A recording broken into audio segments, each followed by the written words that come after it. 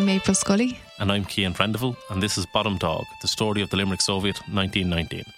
So in the first 3 episodes we went through the events in Limerick leading up to the general strike of April 1919. How the strike developed into a Soviet with workers running the city, but was ultimately betrayed by both the national leaders of the trade union movement and the nationalist movement around Sinn Féin. In this episode we're going to look at the broader context of the Limerick Soviet, how it sparked similar movements, and highlights a road not taken in Irish history, the road of socialist revolution.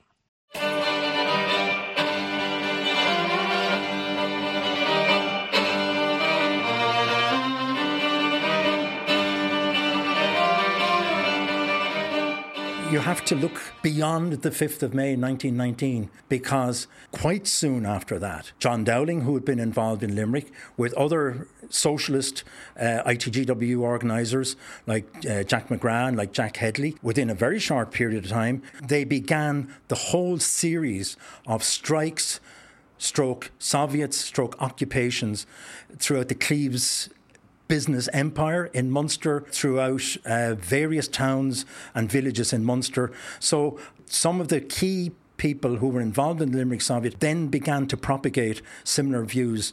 And that whole wave of Soviets, which are now called the Munster Soviets, was really, I think, inspired and emboldened and had a kind of a foundation put under it by what had happened in Limerick. So that in that sense, it had a very significant impact on what was happening in revolutionary Ireland at the time. Those points there were made by Liam Cahill, and very interestingly that the Limerick Soviet inspired a ripple effect, a series of workplace Soviets in the years after around Munster. So you had the Knocklong Soviet, the Brewery Soviet, the Castleconnell Soviet and more. Yeah, and these were Soviets in the sense that they went beyond just taking strike action. The workers ended up taking over and running the factories themselves right across Munster. But you had a fascinating one in Monaghan where the workers took over the running of an asylum in the Monaghan Asylum Soviet, which I think is always an interesting little story. Yeah, that's fascinating. But returning now to Limerick City, what was going on at that point? Yeah, there wasn't workplace occupations in the same way in the city. It was mainly in the county. But what you did have in Limerick a few years later was struggles around housing, which were very interesting, which a lot of the same characters that were involved in the Soviets ended up supporting this struggle around housing, which I spoke to Thomas Keane, who wrote his PhD on this period of Limerick's history and unearthed a fascinating story about the Garryowen housing crisis. And here he talks about the housing conditions in Limerick at the time. There was over 430 empty houses in Limerick. There was similar in Cork and Waterford, right? But in terms of the building of houses, at social housing at this time, Limerick was way down the list, right? Waterford, which had only 70% of the Limerick population, built nearly 4 times as many social houses. Cork, which was double the size of Limerick, built about 4 times more social housing. Limerick was way down the list in the terms of building social housing. That's pretty fascinating, particularly because of the parallels that are still there today. You know, still 100 years later, we still have massive problems of finding people homes, of 430 empty houses back in Limerick. I mean, that same phenomenon exists today where houses are just boarded up because they're not profitable enough to release. Yeah, one of the big parallels that I thought when I was talking to Thomas was he spoke about how part of the problem was that the majority of the councillors on the council were actually landlords themselves. So they were profiting out of the slum conditions. Same as today. Exactly. It's a similar problem where you have a huge amount of the TDs in the Dáil are themselves landlords. But that was the backdrop. So now things get interesting. 1922, once the treaty was signed, you had the disbandment of the RIC and the leaving of the British Army. There was one section of the British Army, the engineers, who mainly occupied 27 houses in Garryowen Villas. So they were all going to be moved out and the houses would be empty. Now, 12 families who were living in abject poverty made a decision that they were going to occupy these houses. And they did. As soon as the British Army moved out, they moved in and they took over the houses. They became known as the commandeered houses. Kind of a military term, but there was no military involvement in it. You can see the parallels, I think, with the Take Back the City occupation that happened in Dublin last year, where people out of desperation and frustration at the lack of action by the political establishment, organised themselves and took direct action to occupy the vacant homes in Dublin City to highlight the extortionate rents and also the lack of availability of homes as well for people. And the fact that there's these vacant houses lying idle, which was a major point of frustration at this stage. There in Dublin, in the Take Back the City thing, they only managed to last a couple of weeks. But in this case, in Limerick, they managed to last almost a year. And similar demands were raised. Number one, they demanded that those houses should be used to house people from the slums. They should be made into public housing. But just like Take Back the City, the workers in Limerick were demanding that the council should be building more council housing.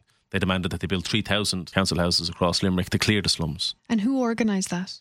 Was it an organisation or was it individual people? Yeah, individual people came together and formed the Limerick Workers' Housing Association. At the heart of that was a guy by the name of William James Larkin, but he's not that Jim Larkin, he just happens to share the name. And that association got the support from local trade unions and also from the public. At the end of the occupations, there was a ceremony organised by the people of Limerick where they awarded the freedom of the city to William James Larkin, which just shows some of the support that it had. Yeah, and the effect that it had as well on people's lives, I'm sure. And how did it end? So initially when they occupied the housing, there was this interregnum. The RIC was gone, but An Garda Síochána hadn't been established. So there was no police force to speak of to evict them. But at the end of the year, the An Garda Síochána was established, and one of their first actions was actually to go in and to arrest somebody from the occupation. And over the course of a few weeks then, the bishop started to try to blacken the name of James Larkin, tried to divide and rule between them. And in the end, they came to a certain compromise with the state. And what was the result of that? So the compromise was that the workers got to keep some of the houses, some of the families got to stay there. But the biggest gain out of that occupation, I would say, was the impact on council policy. Over the years following that occupation, you saw a change and the council started building more housing, as Thomas talks about here. Now, when you look back at the occupation of the Garryowen houses, you would wonder if that was an impulse, because that was in 1922. By 1927, in those 5 years, the slums were cleared and the beginning of St Mary's Park started in 1927. So it could have been the impulse from this that frightened the authorities and said, hi, we've just got rid of a Soviet in 1919. Now we're looking at another problem here. Is this going to escalate? I mean, that's an insight into a side of things that you don't often hear in Irish history. I think working class people share the same interest for secure, safe housing and a class struggle that puts it up to the establishment that, like, we have the power to... They've demonstrated that they have had the power to achieve that. They demonstrated that in the Soviet and also in the Limerick housing struggle. But that people fighting for better conditions can actually win real material gains. Yeah, I think a lot of the class struggle from this period is written out of the history books. When you study history in Leaving Cert or Junior Cert, you're often presented with this unstoppable march from the 1916 Rising to the War of Independence, the Treaty, Civil War, Partition and all that. And there's never any real reference to the class struggles that were also taking place during this period. It's been written out of the history books. Yeah, I think when you look at the history books that are commenting on this period, they present it as two options. One option being a continuation of British rule for Ireland, or else Irish people struggling for independence, but de facto under a rule of the Roman Catholic Church and under Irish landlords, Irish industry. And the quote-unquote best option at that stage was that, we would create two poverty-stricken sectarian states, the North and the South. Whereas the Limerick Soviet and all the Soviets around Munster is an inspiring example to show that there was actually an alternative. And an alternative, well, actually, the question of power and workers' control of the Irish state. Exactly. Like there was this path not taken, this road not taken. And I spoke to D.R. O'Connor Lycett, who was one of the first to write about the Limerick Soviet. He wrote a pamphlet which came out in 1979. And he talked about this period of time being one of treble power, that there was three different powers competing to rule in Ireland. In a sense, the whole situation was three distinct social groups objectively struggling to establish their own state. The Brits, Dublin Castle, running the state ultimately in the interests of British imperialism. Then you have the Irish bourgeoisie, particularly the petty bourgeoisie, farmers, people struggling to get control of their own state. And finally, there are the workers, overlapping sometimes with the bourgeoisie, but still the political aim of the bourgeoisie being different from the aims that they were in the interests of the workers, and that the official leaders of the workers stated were their aims. So it's sort of like a Game of Thrones situation, different groups fighting and vying for control in Ireland. Okay, I haven't seen Game of Thrones, but... Well, it's like that, but with more explicit scenes in the middle. Okay.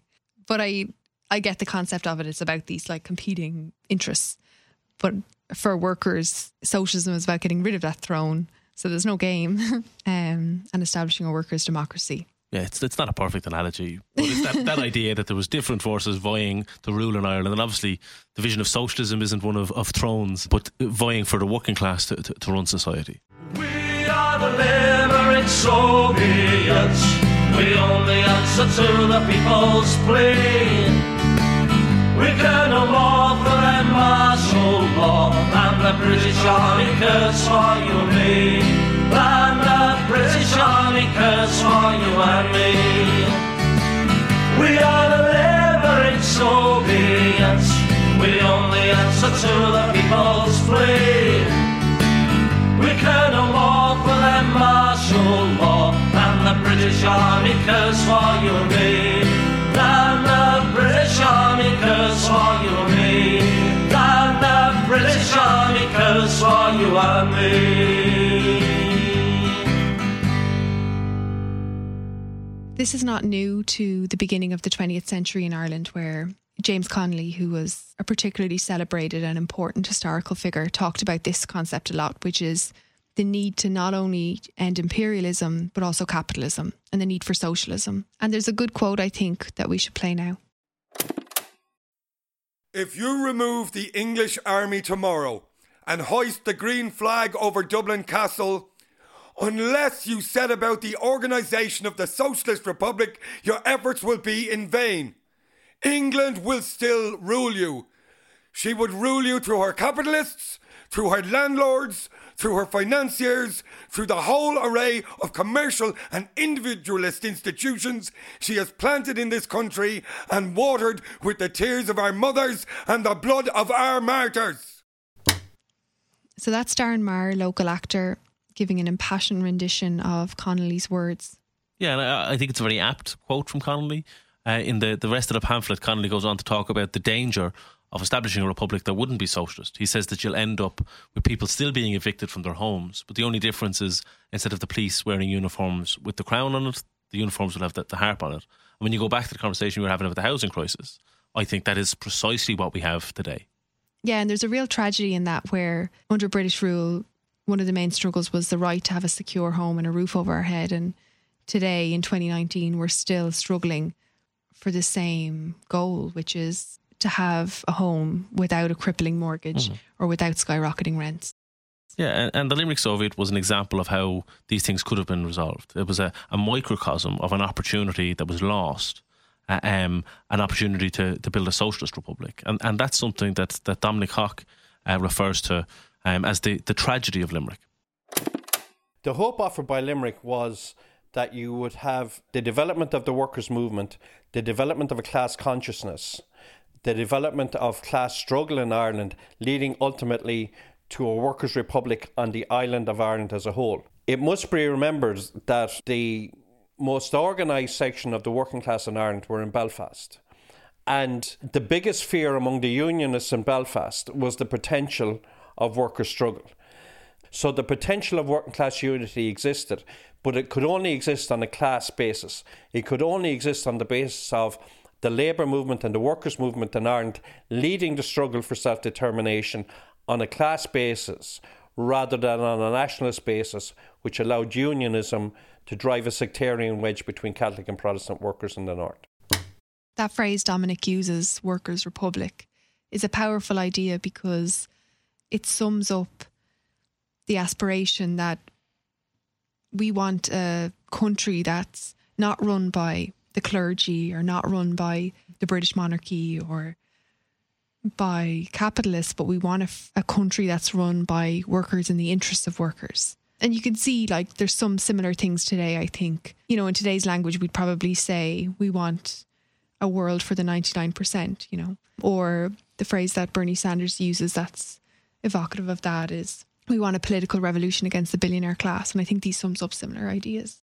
Yeah, and the phrase Workers' Republic would have been popularised by Connolly, and it would have inspired people like Sean Dowling here in Limerick. Dominic's second point, in terms of how that vision of a Workers' Republic could have helped to avoid the division of the working class, whereas Sinn Féin's idea of a nationalist or a Catholic or a capitalist republic could only alienate them. I think that's a very interesting point as well. It's really interesting because we're often told that there's this insurmountable division between Protestants and Catholics, that Protestants are imperialist lovers, and the Catholics were backwards. Home rule is Rome rule, was that phrase, etc. And actually, it's not the case. There was another tradition of workers' unity and socialism. Yeah, and I spoke with Conor Costick, who wrote a book covering the Irish Revolution in general, and he talks about that, about how actually the grip of the unionist ruling class on the Protestant working class in Belfast, for instance, was slipping at this time, and there was a growing socialist consciousness, particularly amongst Protestant workers in Belfast. And the unionist grip was slipping in 1919. There's a report sent back to the British government that says during the strike, about a quarter of the strikers are out and out socialists. And I think that's quite a realistic assessment.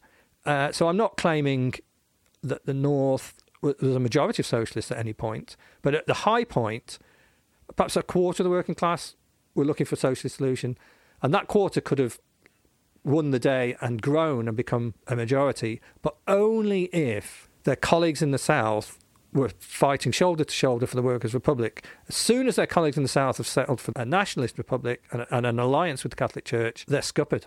They're left isolated. And then the pogroms kick in.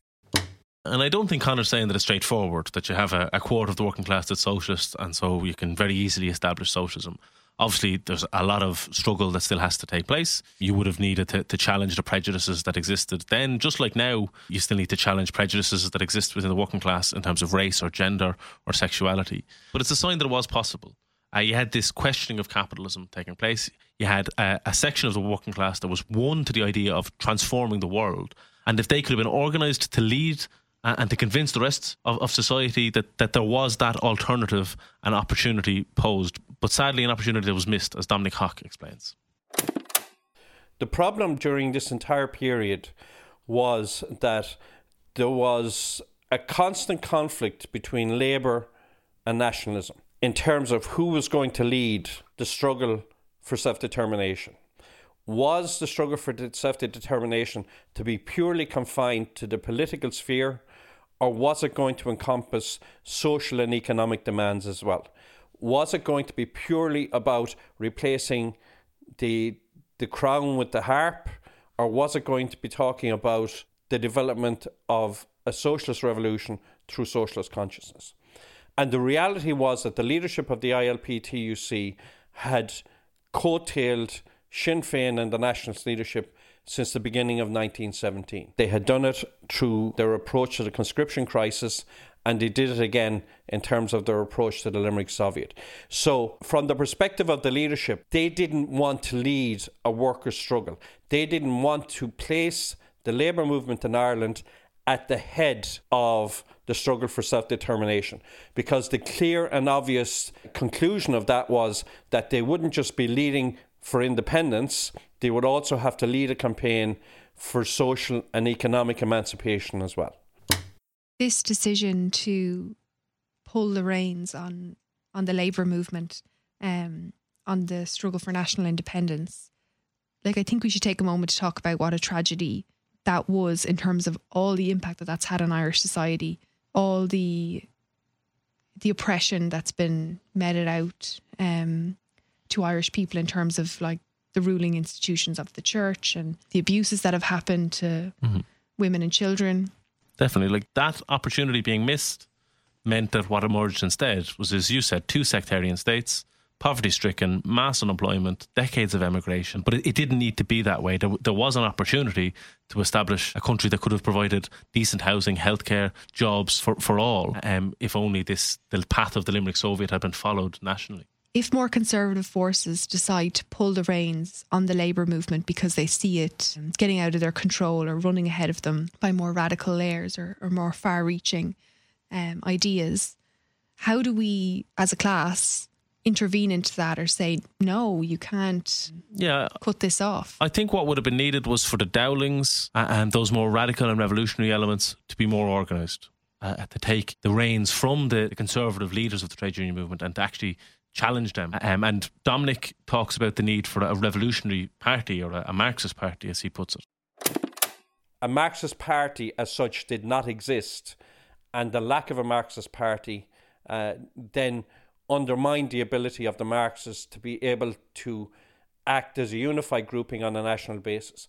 So, for example, if they had been in communication with Marxist elements in Cork or in Dublin or in Belfast or so forth, they would have had an indication of the mood. The potential would have existed to making an appeal to the workers nationally over the heads of the leadership of the Trade Union Congress and potentially bringing workers out in a general strike, whether the Trade Union Congress sanctioned it or not. So that was a crucial element that was missing during the period. The reason why I'm interested in the Limerick Soviet is because I'm interested in struggles of previous socialists that were involved in battles to change society and what lessons were there, like why were they defeated and what lessons can we learn from the future as a consequence. Like, to give an example, one of the big learning points for me since I've been politically conscious is that in Greece, when Syriza came to power, and they came to power on a really radical programme of nationalisation, of burning the bondholders, and the Greek working class were really behind them. And then the whole weight of European capitalism bore down on them, and then they just capitulated, they just sold out.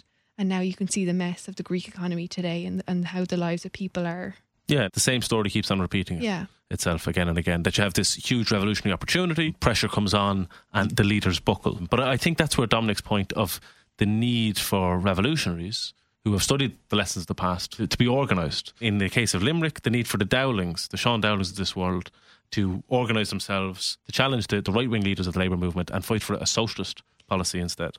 So it is important to take stock of these lessons and take stock of what an enormous opportunity was missed with the Limerick Soviet and what devastating consequences flowed from this defeat. And Conor Costick is going to sum that up in his last clip. Well, it is a tragedy. It is a tragedy because a socialist island has implications for the whole world at this time. I mean, the whole world was very, very close to becoming socialist. And I'd love my children to have grown up in a world without wars and without poverty. And the rest of it, I mean, it's just the climate and everything. It's just awful what's happened in the 20th century. And a whole nother Second World War, all those millions of lives ruined, you know, that could have been avoided.